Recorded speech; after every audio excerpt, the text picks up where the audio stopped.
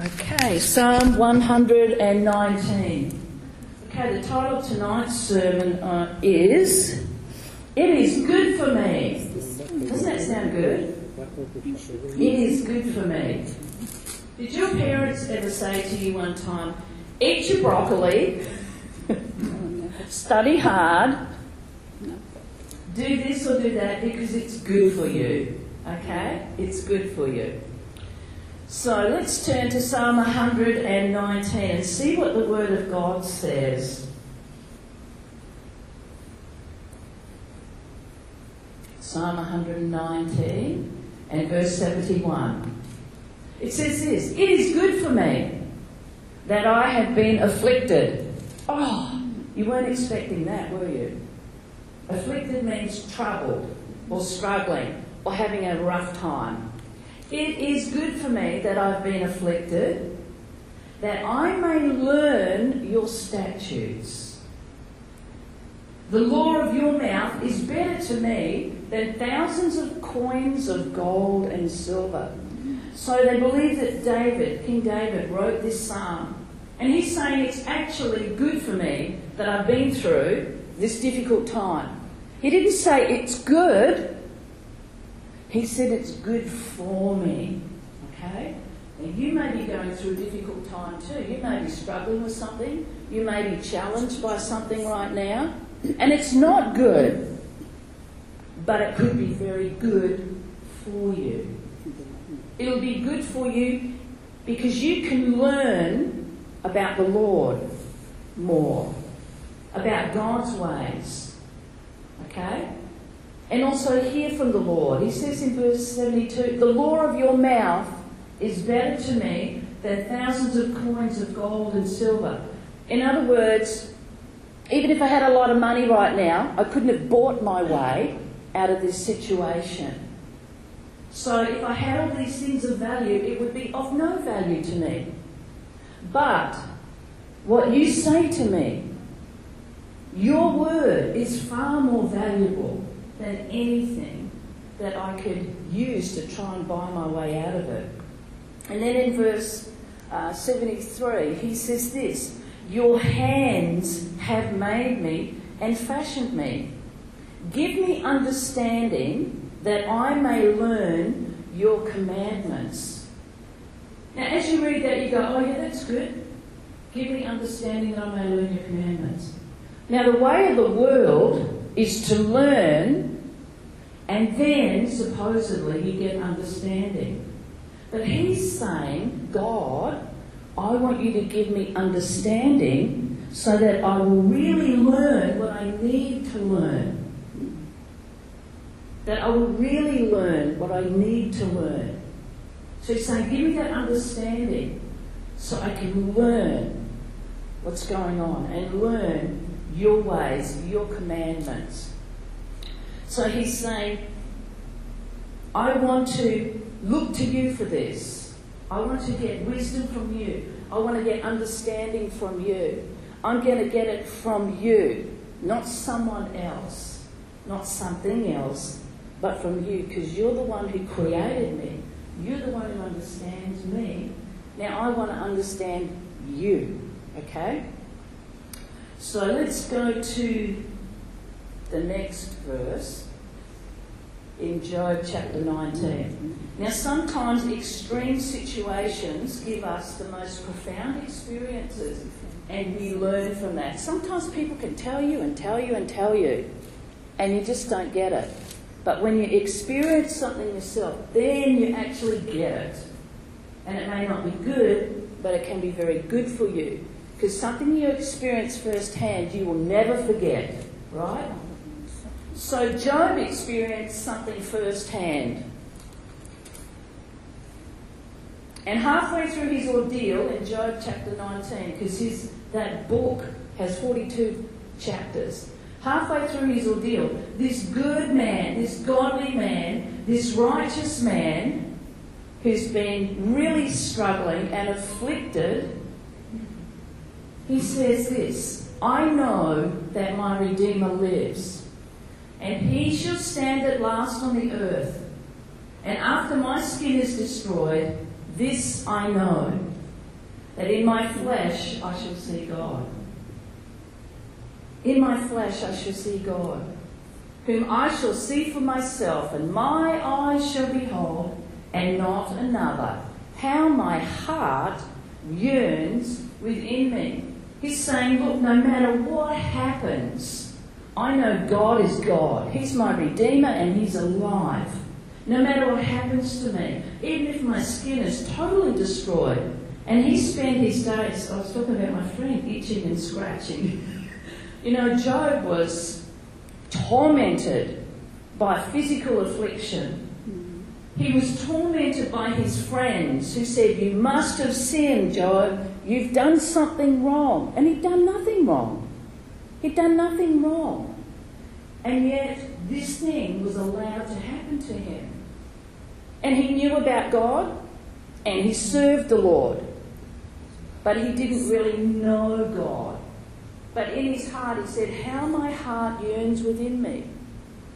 And he says, I know that at the end of all this, I shall see God. So he was saying, I'm not looking at the situation. I'm not looking at the problem. I'm not looking at the devil and blaming him for it. I'm not looking at my friends who are saying it's all your fault. I'm looking at God. And I'm going to see God. And I'm going to see Him for myself. You're not going to tell me about Him. I'm going to know for myself. My eyes shall behold and not another. It's great to hear testimonies and stories of wonderful things that God has done for you and for you and for you. I think that's wonderful. But I want to have my story. You know what I'm saying?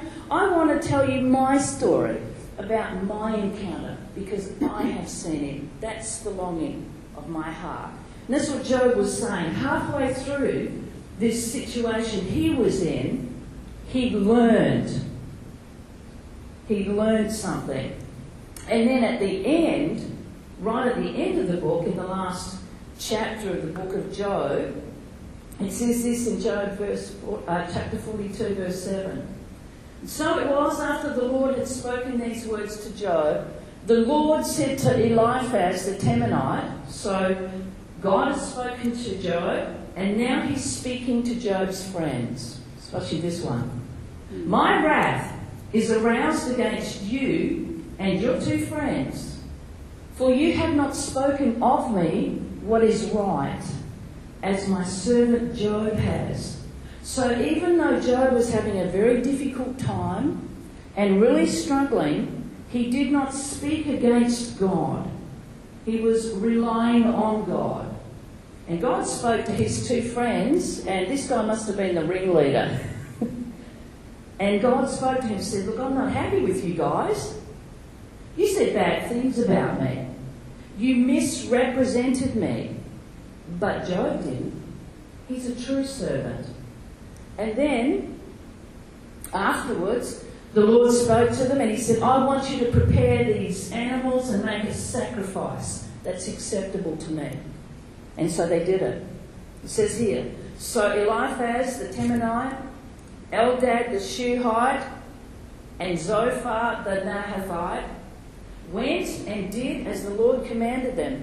For the Lord had accepted Job. It's interesting. They had to kill an animal and make the sacrifice to be accepted to God, because according to their law. But it says here, the Lord had accepted Job. Job's faith was accepted by God. His sacrifice was not cursing God. His wife said, just curse God and die. But he didn't. He didn't. He continued to bless God and believe God. And that was his sacrifice to the Lord, and it was accepted by God. And it said this in verse 10, and then the Lord restored Job's losses when he prayed for his friends. Okay? So even though God was upset with Job's friends, He wanted them to be prayed for. Maybe they were repentant in their heart. We don't know. This is kind of the end of the story. We don't hear about them again. So Job prayed for them. And the Lord restored Job's losses when he prayed for his friends. And indeed the Lord gave Job twice as much as he had before. So everyone loves this story. Job got twice as much. Woohoo! At the end of the story. But do you want to go through the first 42 chapters like he did? Not really. But at the end of it, he said, you know, I heard about you, God. I heard about you, but now I know you. And that was the true thing that he was longing for. So even though it wasn't good what he went through, it was good for him. Not only that, it's good for us. It's good for us to read these stories because it gives us encouragement. That even if something difficult or something's going on in our lives, it doesn't necessarily mean we're being punished by God. It doesn't mean that we've done something drastically wrong that's unforgivable. It doesn't mean that we're in sin, because Job was not. It was just something that he had to go through. It was a learning experience for him to encounter God in a profound and life-changing way. And so that can give us hope too. Okay? Let's go over to Luke chapter 9. Luke chapter 9. This is a pretty interesting passage. This is where Jesus is going on he's heading straight for Jerusalem actually, and he takes a detour. And he goes through this place called Samaria. And the Samaritans and the Jews don't get along, okay? And so he's got a couple of his disciples with him, James and John. And whatever Jesus did, he was training them. So Luke chapter 9. Whatever he did, he was training them. He was letting them experience the mission field with him, okay? Because he was going to go away, and it was up to them to take over. So Luke chapter 9.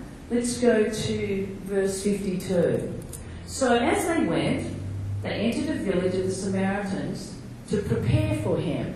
Okay, this is James and John. Went ahead to set up for him. But they did not receive him. So the Samaritans did not welcome Jesus. They didn't receive him. Okay, they kind of ignored him. Because his face was set for the journey to Jerusalem. So is this their fault? Not really. This is in the plan of God. This sounds like and looks like these Samaritans are very rude people. Okay? Inhospitable, unwelcoming. Then, when his disciples, James and John, saw this, they said, Lord, do you want us to command fire to come down from heaven and consume them just as Elijah did? So they're remembering back in the day, way, way back, hundreds of years ago, Elijah the prophet called down fire on the disobedient, those who were against God. And so James and John, these disciples, are thinking, wow, these guys are so disobedient. I'm offended by their disrespect. So Jesus, do you want us to take care of this problem? Do you want us to deal with it? What did Jesus say? Go ahead, guys. He turned and rebuked them. And he said, you don't know what manner of spirit you are of. For the Son of Man did not come to destroy men's lives, but to save them. And they went to another village. Now this story, people focus on the Samaritans and how they did not welcome Jesus. Why did Jesus even go there? He didn't go there to minister to the Samaritans. He went on that little detour because he wanted to show two of his key disciples, who would be key leaders, that they had rotten attitudes. They had a bad attitude. James and John, what did they see? They said, the Samaritans have bad attitudes. And Jesus said, hang on, boys. It's actually your attitude that I'm concerned about. Okay? So that's why he went there. To see what was in their hearts was not good. That would have been a powerful learning experience for them. They, at one moment, were thinking, yeah, Jesus, we can do it. We can fix it. And the next minute he's saying, hey, you got it all wrong. That must have been a very humbling learning experience, because it actually wasn't about the Samaritans. It was about them. He was equipping them for the work of the ministry. And actually, when they told him, we'll take care of it, they were actually disrespecting him. Quite disrespectful. Quite disrespectful. But he humbly just said, you don't know. You don't know what's really in your hearts. Check it. Check your attitude. Check yourself, guys. Stop looking at everyone else and pointing the finger and blaming them. Look at yourself. You are to represent me. They must have learnt the lesson pretty quickly, because it said they went to another village. Okay.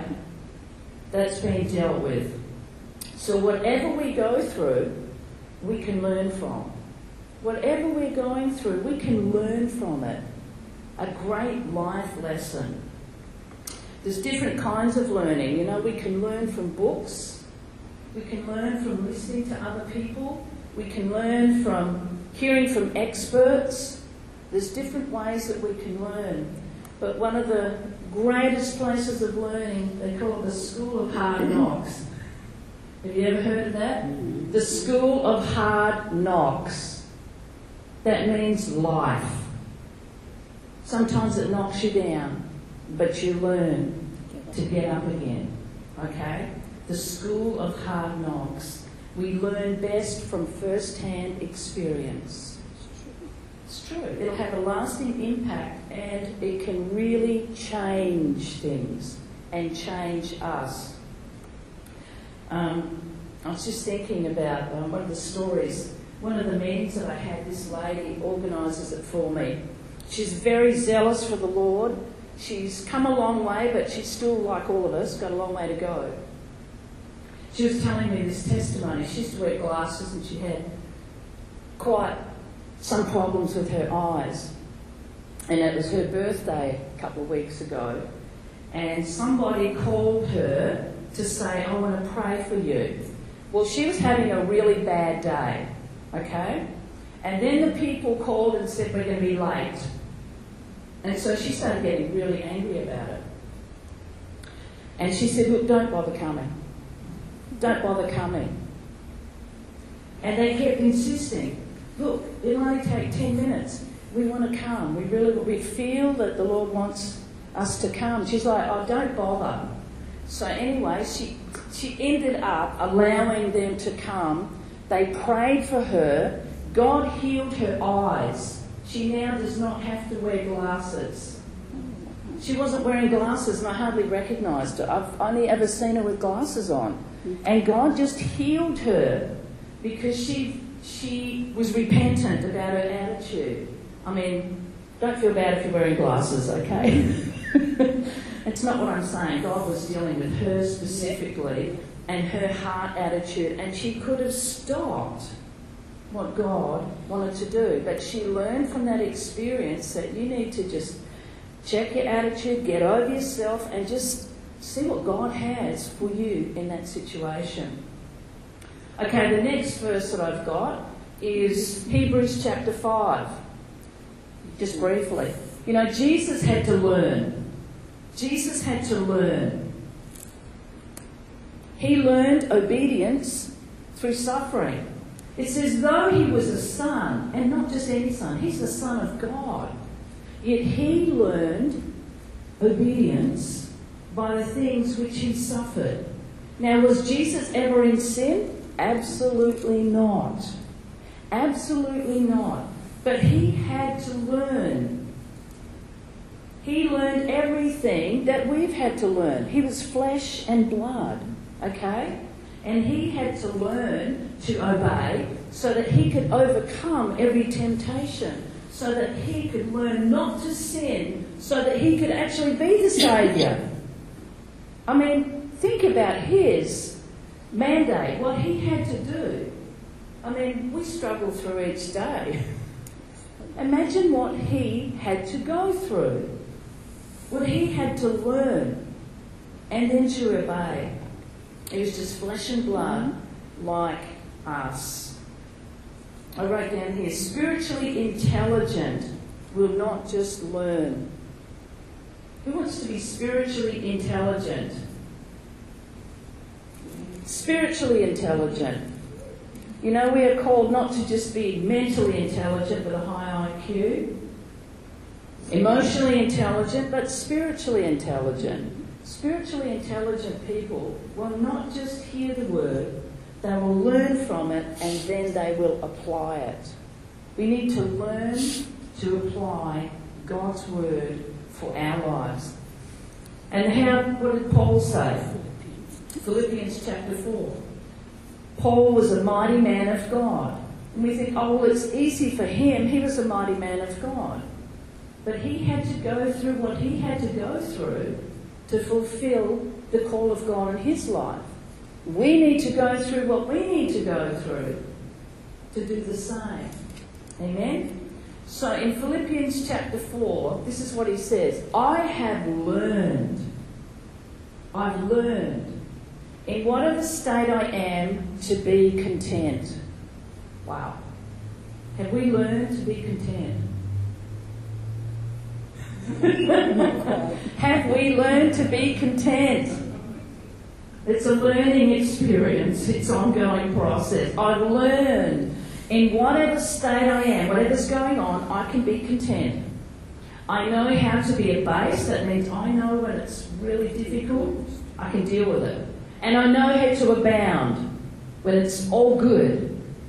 Everywhere and in all things, I have learned both to be full and to be hungry. Not nice to be hungry. But he learned both to be full and to be hungry, both to abound and to suffer need. And then he says this, I can do all things through Christ who strengthens me. I can do all things through Christ who strengthens me. Now you see that you go, oh, you know what, I want to abound, but I don't want to be abased. I want the good times, but I don't want the difficult times. But we've all got them. We've all got them. We're all going through something. Okay? We're all going through something. But like him, we can learn to be content where we are. You can have goals, you can have dreams, you can have visions, and you can pursue those things. But also you need to be content right here, right now. Okay? And Paul was able to say that. He had learned to be content. Now, contentment is not a natural state for us. All right? Contentment's not a natural state for people. We always want more. We always want greater. We always want better. Isn't that true? We're very rarely satisfied with what we've got. And I was sharing this the other day. I know somebody who they will greet you, hey, how you going? And they'll give you a hug and you think they're glad to see you and you start talking to them and then all of a sudden they're looking over here and they're looking over there and it's like, hello, woohoo, I'm here. And they are totally disengaged and they're looking for someone else or something else, someone better, someone smarter, someone something.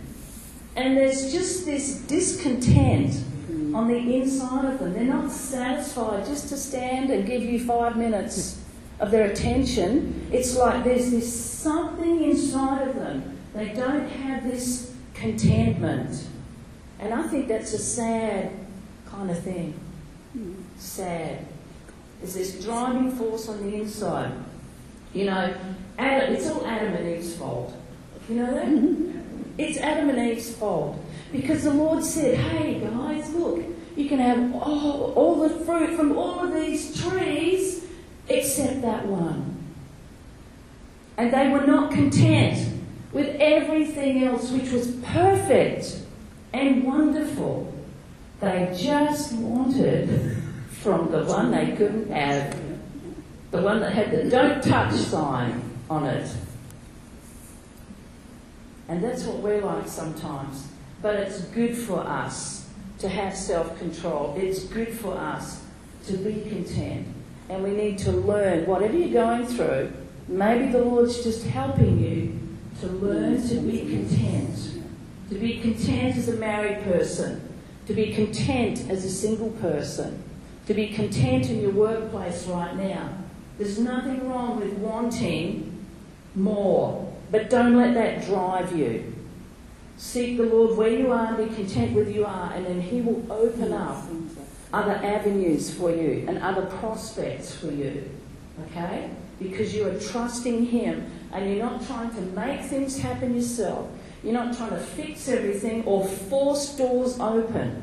Okay? And the last one I want to go to is in Matthew chapter 11. Matthew chapter 11. You know, sometimes some people will access the Word of God purely for the blessings. They will look for all the good things. I like that, and I want that, and I want that, but I don't like that. Okay? And they just want to access God's Word for the blessings. And Jesus was addressing that. He said in Matthew chapter 11, He said, "Come to me, all you who labour and are heavy laden, and I will give you rest." Come to me when things are tough and you feel like you're weighed down and you can't handle any more and you've said enough is enough. Come to me and I will give you rest. That's great. But some people just stop there. Okay, I just want rest. But then He says, "Take my yoke upon you and what? Learn. Learn from me." He wants us to learn. He doesn't just want us to have peace or have rest or have victory or have healing or whatever. He wants us to learn. To learn from Him. And then He says this, "For I am gentle and lowly in heart, and you will find rest for your souls. My yoke is easy, my burden is light." Now, what does He mean when He talks about a yoke? He's talking about walking together. Because a yoke was on the oxen. It was a double thing, okay? When we walk in our own ways, in our own strength, we are actually carrying a yoke by ourselves. And the other part is kind of dragging on the ground. But the yoke of the Lord is actually, it means walking with Him, walking together.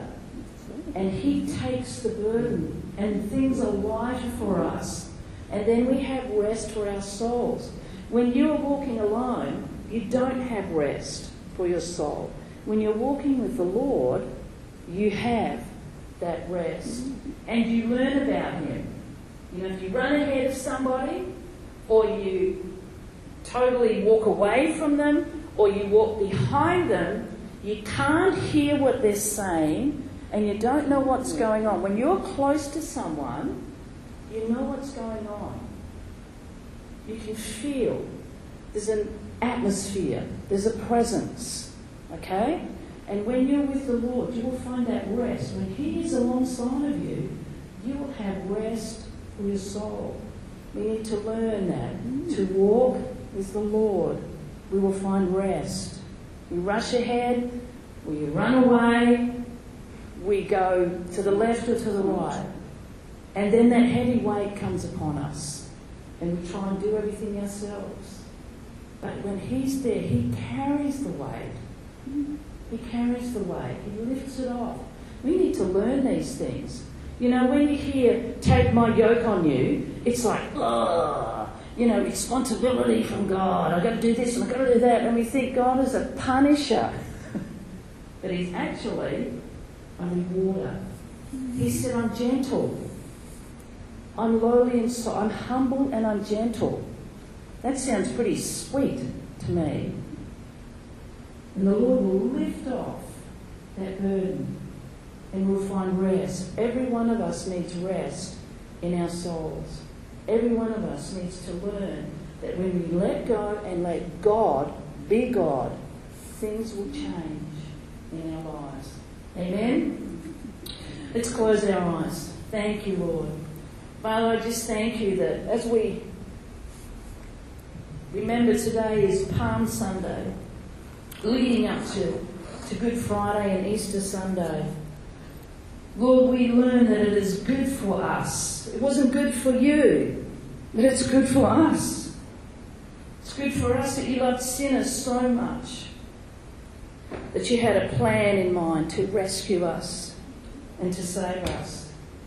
Lord, it's good for us that Jesus didn't sin so he could be our Saviour. Lord, it's good for us that you were obedient and courageous enough to die on the cross, even though you were without sin, and you did it for us. We thank you, Lord, that it's good for us that you rose from the dead. You've conquered the power of sin and the power of sickness and the power of death.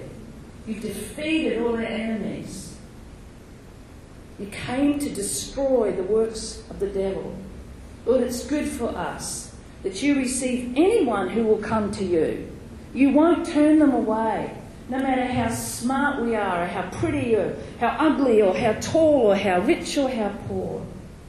Lord, it's good for us that you welcome us with open arms. And it's good for us, Lord, that we didn't have to earn our way into heaven, because none of us would have made it. None of us would have made it. And Lord, I thank you that you give us your word. It's good for us to learn these things, that no matter what is going on, we can be content. We can have faith. We can have vision. We can have hope for the future. Thank you that your promises are yea and amen in Christ Jesus. Lord, whatever we're going through may not be good, but it's probably good for us. If we allow you to walk with us and through it, you will bring us out on the other side.